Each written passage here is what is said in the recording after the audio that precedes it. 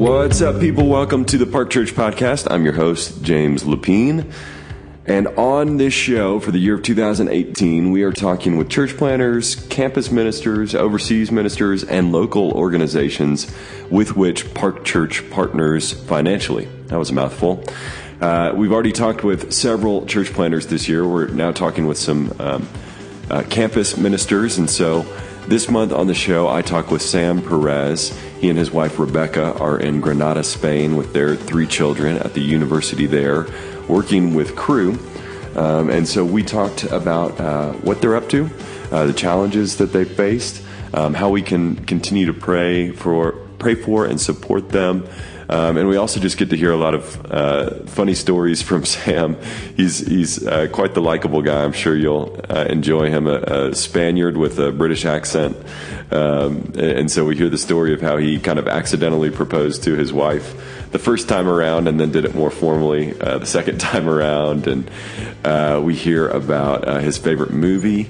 We hear about what it was like to be in a different culture. They were here in Denver for a couple years raising support and getting prayer partners. And so what it was like to be from Spain, but then also living in the UK for a bit and then coming over here and trying to assimilate. And it's really a good, honest conversation with Sam and a lot of fun too. So I will not tell you anything more about it. I'll just let you listen to it. Here is the interview with Sam.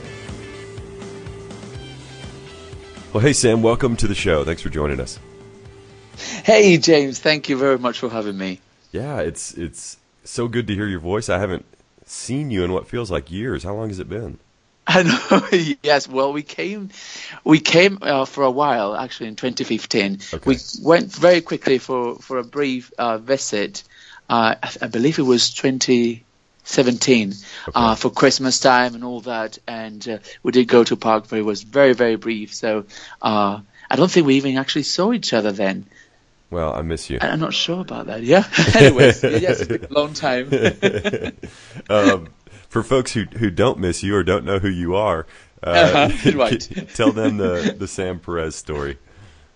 Definitely. Well, my name is Sam Perez, and a student recently actually told me, Sam, you're an 18th century Englishman in the body of a Spaniard. And I think that's actually what best describes me.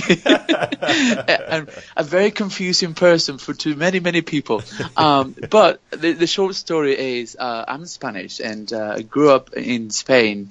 I'm married to Rebecca Perez, and we are both members of Park Church, covenant members of Park Church, and because of our work as missionaries with Cru, the U.S. Ministry of Campus Crusade for Christ International, we actually live in Granada. I'm not from Granada. I'm originally from the south. I live a little bit more south than Granada. But we live here. We've been living here ever since we came in 2015. Yes. And so you grew up in southern Spain, and then yes. Where did you go from there? I grew up in the village is a very low income, low education place called, translated literally means the line of the conception. And it was actually the line in World War II and the Civil War in Spain between the Brits in the Rock of Gibraltar and Spain.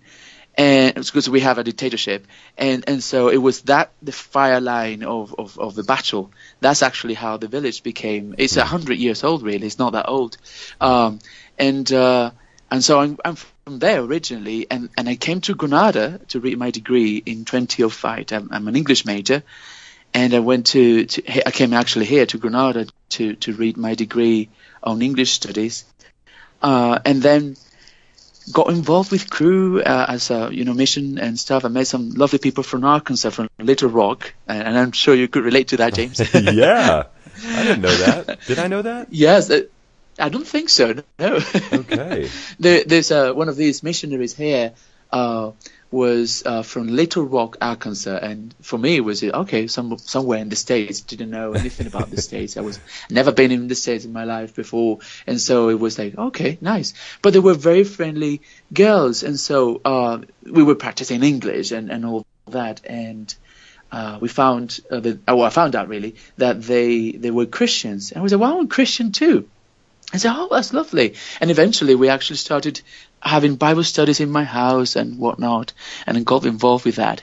In between all that, I lived in the UK, hence the accent. I lived in Nottingham. And before that, age 16, I went to live in a different part of England, in the Cheshire county, in a place actually called Crewe as well, spelled differently. So was involved with Crewe, and through Crewe I met my wife Rebecca, who was already a missionary in Madrid, in Spain as well, and we met each other during the Way of St. James in northern Spain. And at first I really didn't think too much of her, really, to be honest. It was more like, to be fair, I really was not very much into Americans whatsoever. And it was very funny because all I remember from her was this crazy girl jumping everywhere every single morning without coffee, which is weird because I actually needed the coffee to do the pilgrimage. We use the pilgrimage as a sort of a way of talking to students about the gospel and all that. It's a very great opportunity. So we did that. And years later, in the same area, we were having a training. They challenged me to pray and consider the possibility of joining staff because the Lord had given me some gifts that could benefit the ministry. I said, well, wouldn't mind. I decided to join staff with Crewe, and so I went to this training. And there she was. She was actually my boss, and it was very good. I actually got to see her hands-on the ministry, and it was wonderful. It really was. I was like, oh, Becca's actually not that weird. And so very soon after that, we started dating. 2 months later, proposed to marry me. Whoa! And 9 months later, we got married. Yes, we were very fasty on everything. Yes, we got married in 2010. In that summer, I finished my finals of my degree in June. Was receiving another training in July from Crewe in the Spanish side, and then got married in August. So it was really crazy. Oh my goodness. And so yes, we've been married for 8 years. We've got 3 wonderful children, 2 boys and 1 girl, Alex, Robert, and Kayla. And yes, we live right now in Granada. Okay. Were you nervous to propose to your boss? Well, to be honest, by the time I proposed, I sort of hinted it. It was we were in Madrid, really, one day. I was living in Granada as a student, as I said, so I would go to visit her in Madrid, and the coach ride, it was absolutely a nightmare. It was painful and uncomfortable and all that. So one of these visitings that I did, I remember very vividly. We were in the tube, in the underground, the metro thing, and Becca was looking at the maps because I literally get lost every single time we go to Madrid on the tube. And she was looking at the map, and I was just commenting on the fact that it's very annoying to be, traveling all the time to see each other. And so I made this comment, and I said, well, we might as well just get married.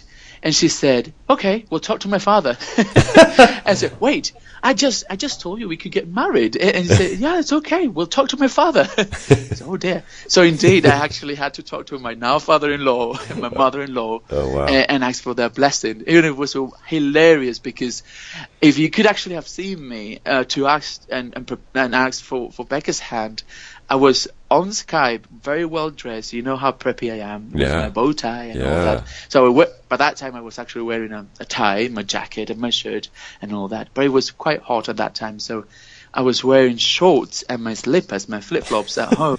And so from waist up, it was all preppy and nice. And so I asked for Becca's hand, and I got it. But I actually officially proposed her properly and in a much better way.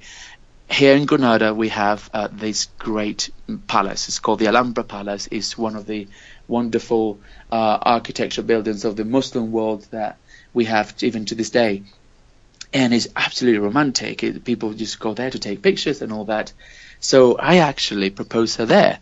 I bought this bouquet of 3 roses and put it there in the palace. I had someone watch the roses because, they can pick it up very easily, people that are not supposed to.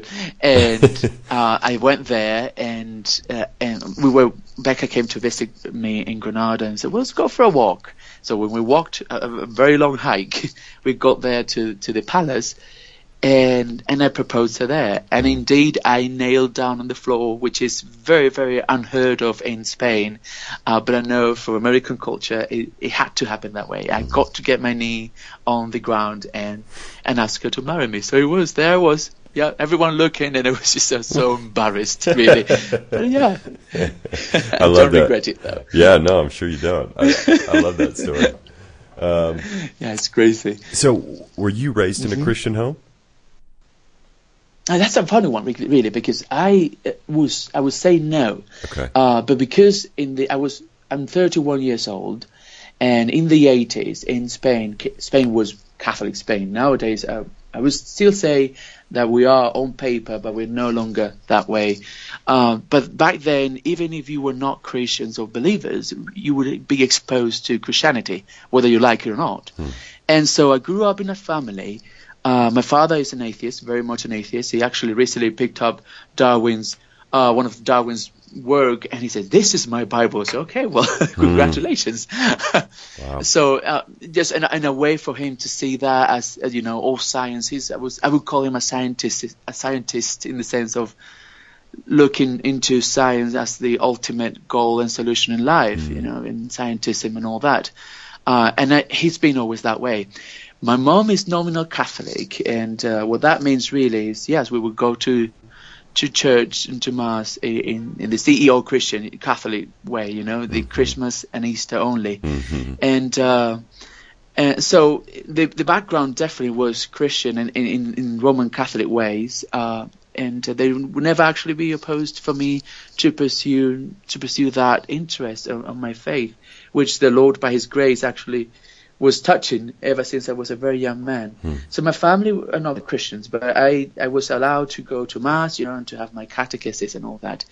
And when I was a teenager, sort of that, it was when I actually was more of a, yes, this is my faith really. Before it was, I would say it was also authentic, but in a way, as a teenager is when I actually realized, well, no, this is me. There's nothing and no one else but Jesus for me in this sense. And it was actually through the sacrament of confirmation that the Catholic Church offers and does. I had my catechist there, which would have us talk about really having a personal relationship with Jesus. And so that was very appealing to me. I said, yes, you can't do it on your own. You need God. And guess what? God actually sent His Son for you. And you can have a personal relationship with Him. And so that was really the way I grew up. And then as a teenager, I was, yes, a believer. But yes. Gotcha. Okay. In a way, Christian, yes. So, okay, so you marry Rebecca. And then how did you all make it out to Denver? Yes, of course. So I married Becca. We were married, and the way the policy in Crewe is Becca was already staff with Crewe, right? So the policies of that time in Crewe was married couples cannot be one member from Crewe in Spain, for instance, or elsewhere, and another member from Crewe, the state side. And it was just basically for logistic reasons. Sometimes the job requires you to move around, and if you're not both on the same boat, basically, it will make the family and the whole thing, the whole marriage, quite difficult. And so they gave us a time of praying and discernment about which side to pick, really, whether we would stay in the Spanish side or the US side. And so after 2 years of doing that, we felt very clear that we needed to move to the US side, and that was really how we got to Denver. How I went to the States even at first. Well, no, the second time was actually I went through my process of Crewe training in Orlando and Florida there and all that. Or the theological training, and then we came back home, and home for us is Denver.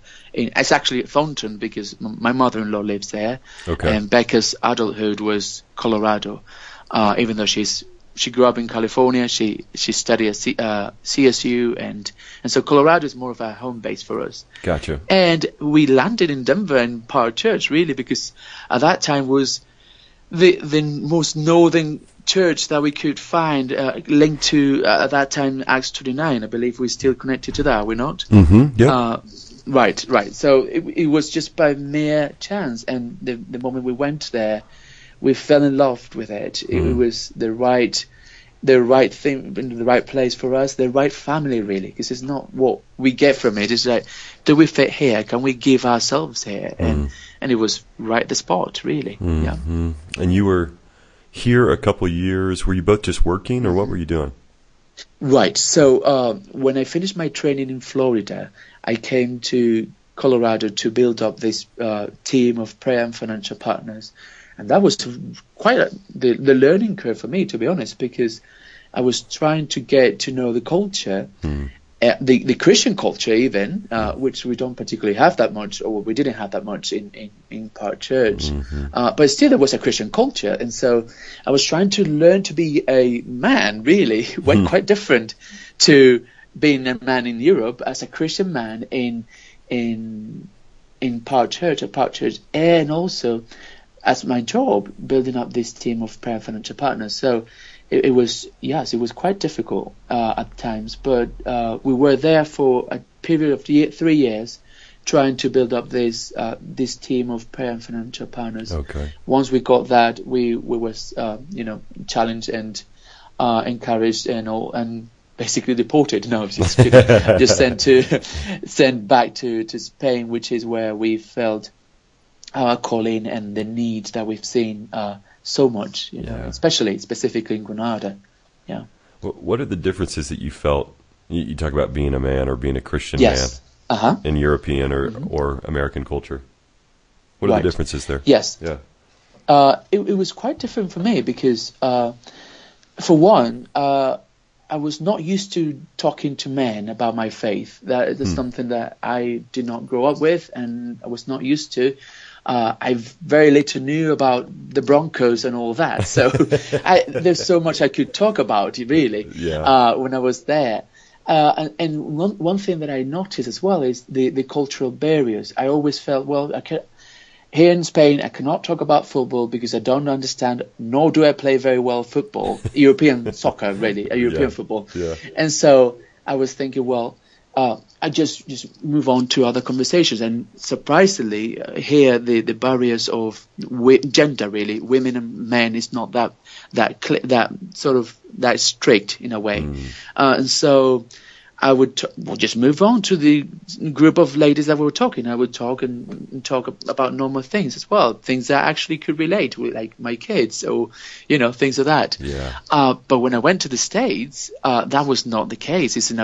I found it that way. I don't know if that actually was a wrong perception of me, but I found it was not appropriate for a married man to just move on to a group of women just to talk. What are you doing? You do not do that. And thank goodness I picked up soon enough to not do it. But yeah, it was a bit difficult because then I would be confined to this sector that I didn't know how to relate to because I was not American and I was not. I'm in a way I didn't know how to talk about matters that really was pertaining to men in the environment. So it was a bit difficult in that sense. And of course, then the added part was, in my case, it was extra hard because of my job and my task to really build up this team of prayer and financial partners.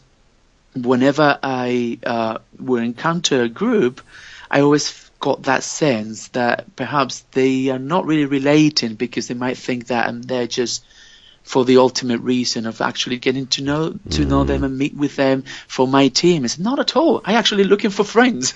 I'm looking for people to talk to. And sure enough, I mean, to be honest, in all fairness, lots of people actually turn up that way in Park Church.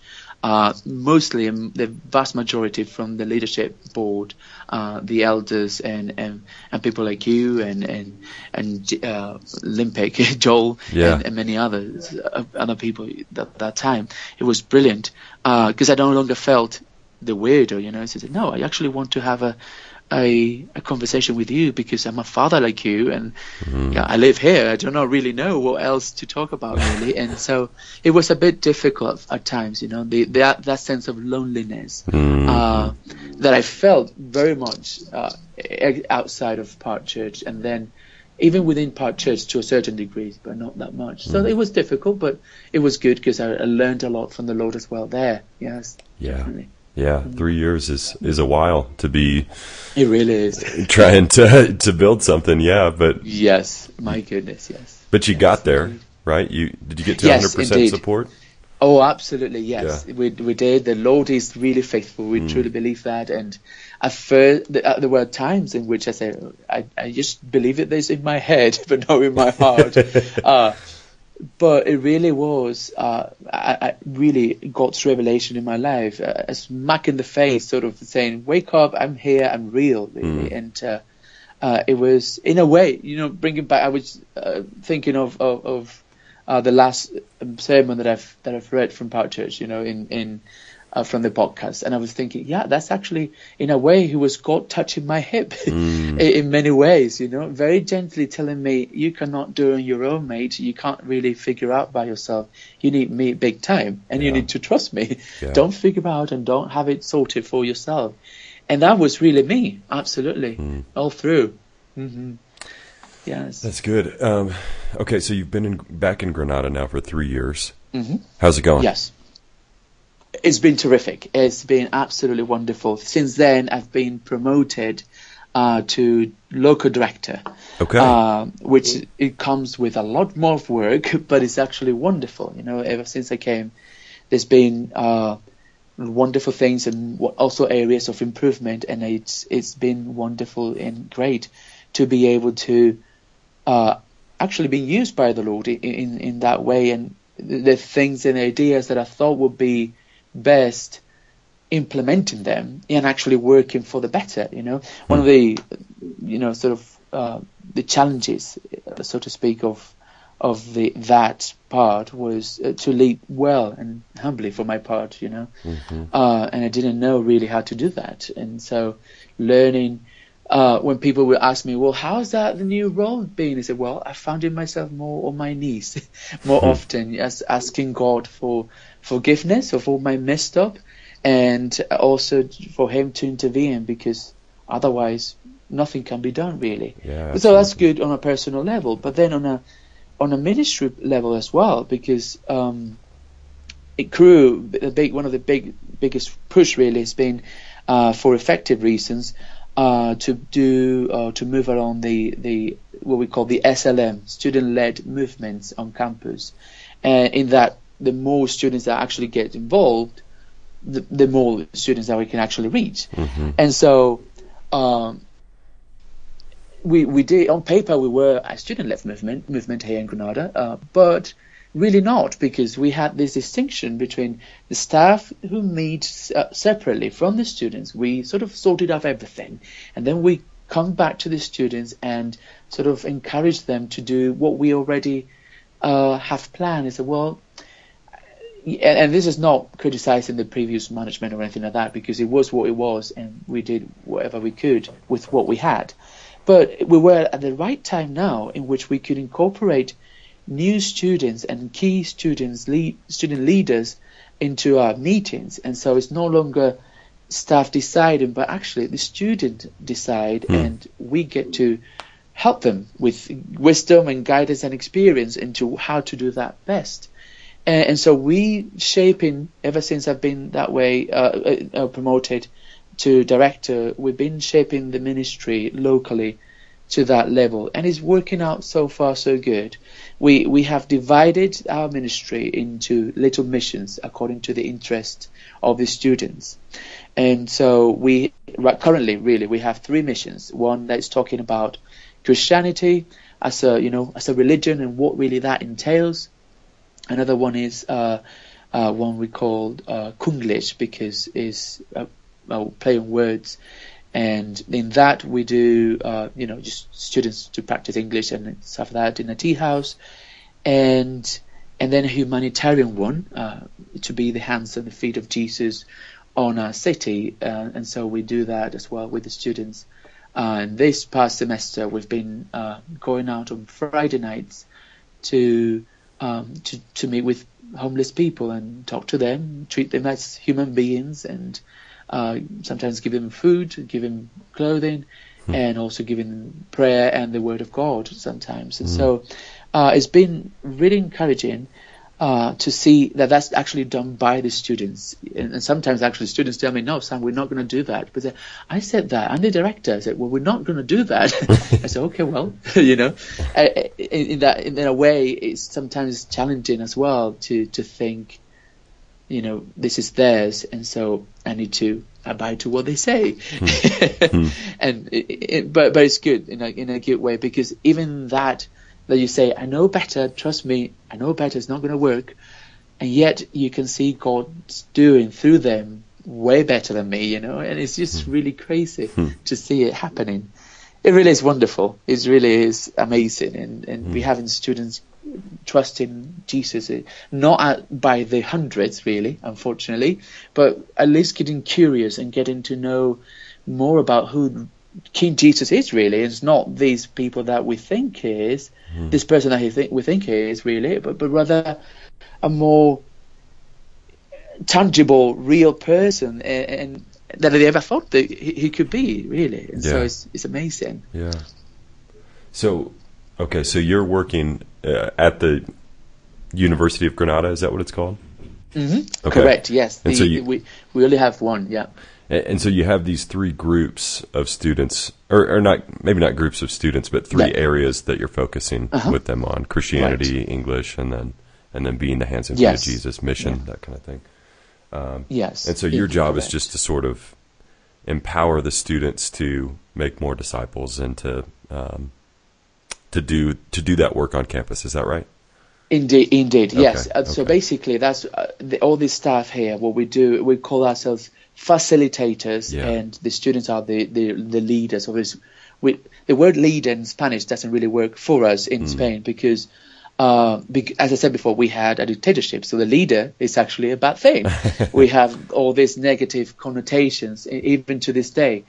So students, if you say, okay, all right, you're the leader now, I said, no, I cannot be the leader. But if you call them, you're responsible, you're the person in charge, okay, then they can do that. Gotcha. So we call them responsibles. Okay. And so the responsibles do move along their interest, really. So, well, okay, I think we can reach our peers with this or that. In this case, we have these three different missions, but it can change. It can change from one year to the other, from one term to the other. Sure. And then we have the staff that are there present with them to answer questions and also to be present. Sometimes I'm the facilitator of the one about Christianity and what all that is all about. So the questions they don't know how to answer, I'm there to provide with that answer, without taking the leadership that they have gained, because they can actually reach to their student classmates and other peers really much better than I can. And so that's the idea. And they go out and they talk to other people, to students, but also our staff. When we're not doing this stuff with the students, the key students, we go to campus and we meet new students on our own to basically engage in conversations. We can't really say, would you like to know about Jesus or anything about that related, any remotely close to that, but we can definitely have a conversation and getting to know their story, where they are, and they get curious about us, and then we can talk and start a friendship there, and eventually we can talk to them about Jesus as well. Yeah. It takes time. Got to build trust. Yes, it does. What is Rebecca doing? Becca is extremely busy. Yeah. At home as well as in the ministry. She, ever since I was promoted, basically, she had to, of course, reduce her workload on the field because someone had to take care of our kids. Yeah. And we actually do homeschooling here in Spain, and so it takes a lot of time, as you can imagine.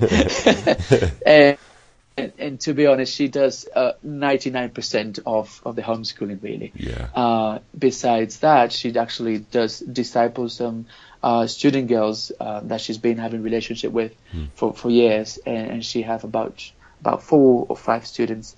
And then she goes when she's free to campus to meet brand new students as well. Mm-hmm. And then nationally, she's in charge of the prayer of the staff, basically. So when we're talking about the ministry of students, she sort of coordinates praying together as a whole global national team and all that.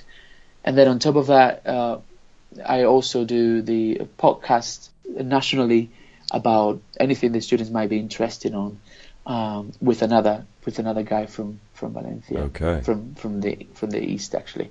But yeah, but she's really busy. She really is. My goodness, I don't know how she does it really. It's like, wow. She's amazing. You lucked out there. Good job. She really is. How old are your kids? Yeah, she really is. Alex is 5, about to be 6 in July. Yeah, in July, sorry. And Robert is 4. He just turned 4. And Kayla is 2 years old, like yours. Yep. And so you can tell. I mean, we're just going through the terrible twos right now, and she's having the sassiness of Spain, and she even nags and just nags at me, and she complains to me and all that, and don't do this. Oh my goodness. Yeah, so yes, she definitely is a bossy girl. Are they learning English and Spanish? They are, yes, okay. Both, the 3 of them. I mean, they really are. Most of the time we speak in English, also because of legal reasons. Sometimes homeschooling is not technically legal in Spain, but it's not legal either. So by default, we speak in English because that way people will think, oh, well, they are foreigners, so of course they're not going to take the kids to school, and we won't be in trouble. So that's one of my main reasons, really, why we're talking English outside. Okay. But in theory, at home we speak in English, and outside in the street and all that, we speak in Spanish. And our kids, yes, they do speak. And Alex sometimes, Papa, we're outside, we cannot speak in English. Oh, okay then. And then we shift into Spanish. Yes. Oh, that's cool. Okay, let's wrap up with some rapid fire questions. Definitely, absolutely. What have you read or watched recently that you really enjoyed? You think other people should read or watch?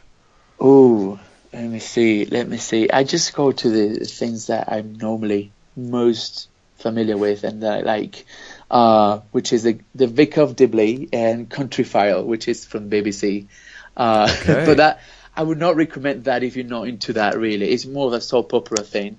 That I've watched recently. I don't know. I haven't watched anything worth watching really recently. Have you seen any movies? I watched. Yeah. You know what? I was actually telling Becca, it's been years since I went to the cinema. I've been wanting to watch not the Pink Panther, the other one, with the Panther guy. The Black Panther. The Black Panther, yeah, sorry.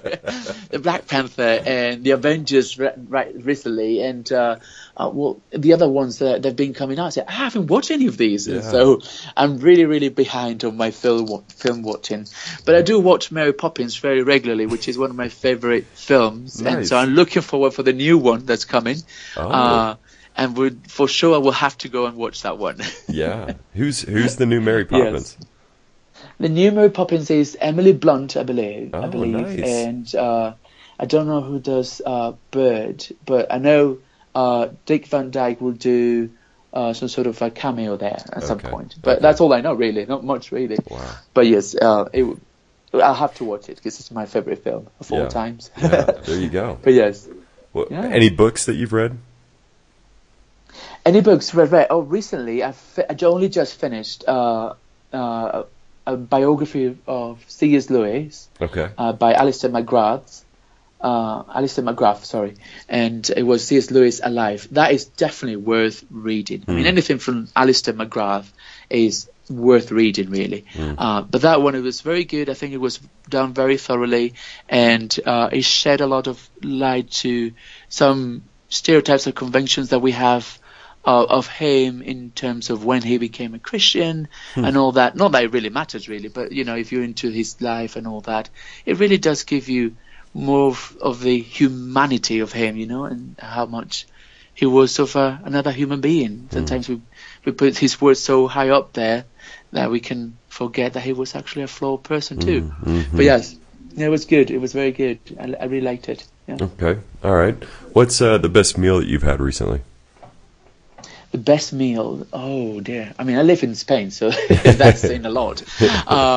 I would have to say one is called, I'll say it in Spanish and then translate what it is. Yeah. It's called huevos rotos. Okay? And so basically, what it is a whole bed of chips or fries, right? French fries. Okay. And they put another bed on it of ham, cured ham, Spanish cured ham.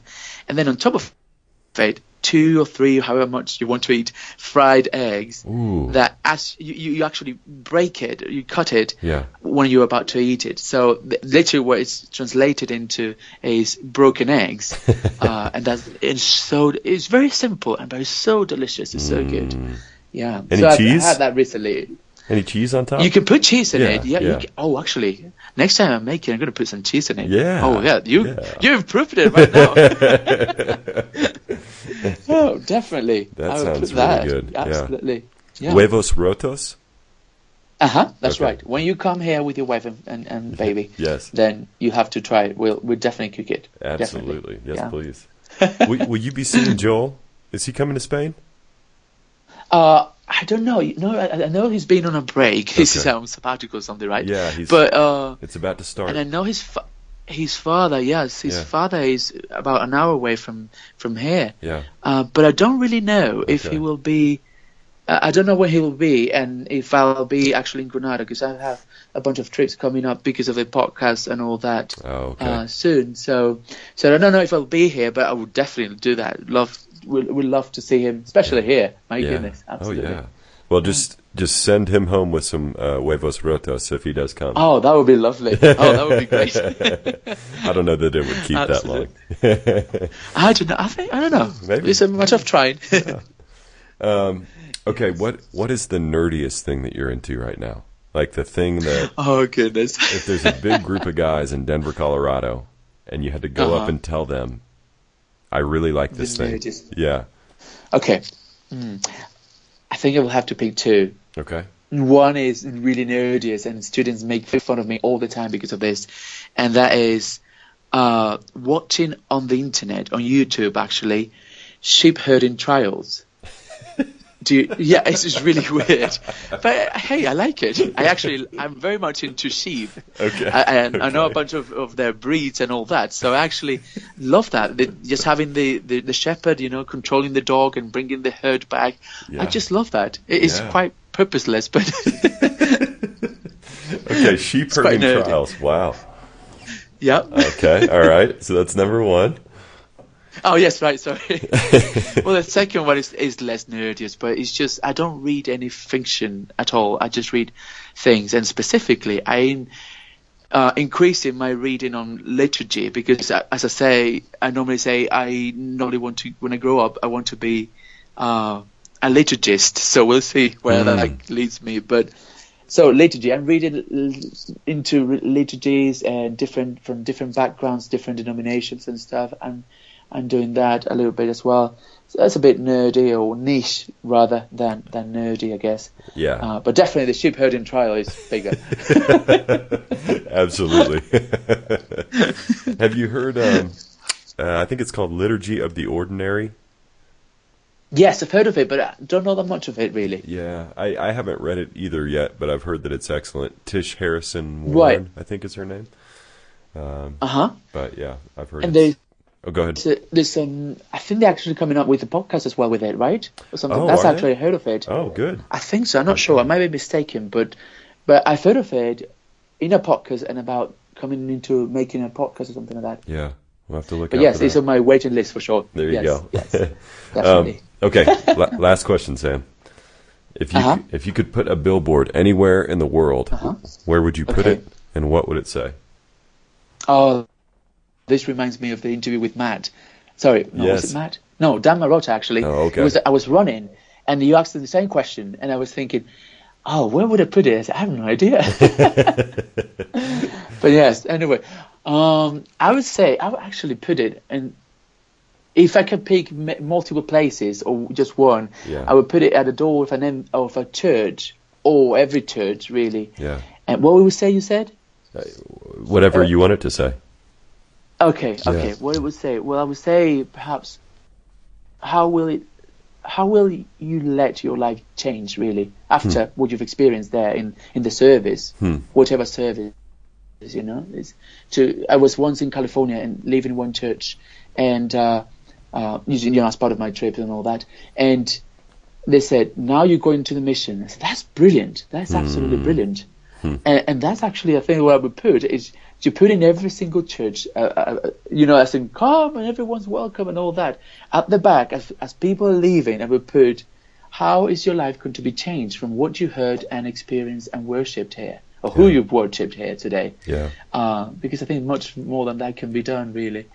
But yes, I don't know if that's a bit boring, but I think that would be actually one that I would put. Oh, I think that's good. I think that's why we do a benediction every Sunday and ask people to put their hands out to receive the benediction and receive their blessing out into the world. So I think that's good. Absolutely. Yeah. Yes, indeed. Quite so. Yes. How's the sunset there? Well, it's still sun. It's quite sunny still. Okay. I don't even know. I can tell you. Let me look at my phone, because I'm sure that we're still quite hot in here. Let me see.